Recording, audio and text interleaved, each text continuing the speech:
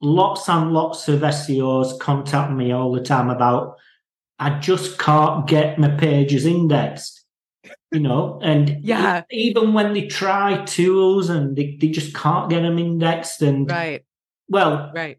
honestly, probably most of the time they shouldn't be indexed, but right. This is true. I think that's the other thing. It's like I've talked about this case study before. But indexing is not, it's not a right. I think people have to remember, like, it's not a right. Google doesn't owe you indexing. So you kind of have to show them that the pages are worth indexing, and you also have to make sure that they're worth indexing. I had a client who at one point was indexing loads of so they had a login thing it was an e-commerce site, and you went to the page and you logged in your account, and then you got an account page. All those account pages, it didn't have any personally identifiable information, but all those account pages were indexable. And all of them were like crawlable and stuff. And I was like, no, like, shut it down.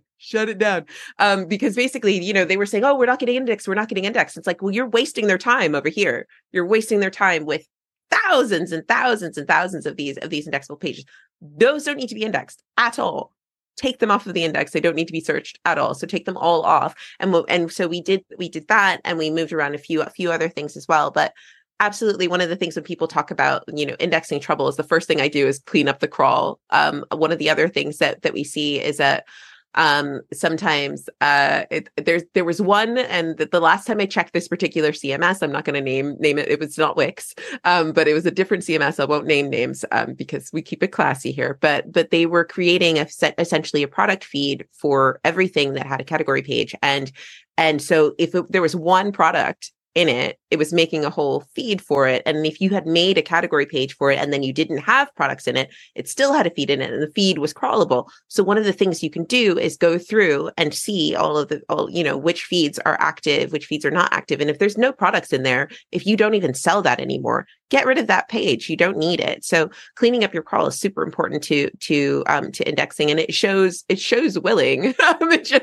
So because if Google's crawling your site, and I talk about this, there's a video I have with Martin Split with Google talking about like a crawling issue that we had with redirect chains. It was just like redirecting to a redirect to a redirect to it's awful. But if Google is coming to your site and they're seeing that like, oh, this is broken, or this page is useless, or this doesn't work, like eventually they'll just give up. So if you want your pages to be indexed, you have to show them that, you've spent time making sure that things are indexable, or that the indexable pages are things that they actually should and want to see. So yeah, I think it's definitely a challenge that people have, but it's worth investing some time in understanding what works and what doesn't work in terms of indexability, because you can't rank if you're not indexed, and it's really important to make sure that you cover that. You've been listening to the Unscripted SEO Interview Podcast with me, Mark A. Preston. Join us next time as I interview more top SEO professionals.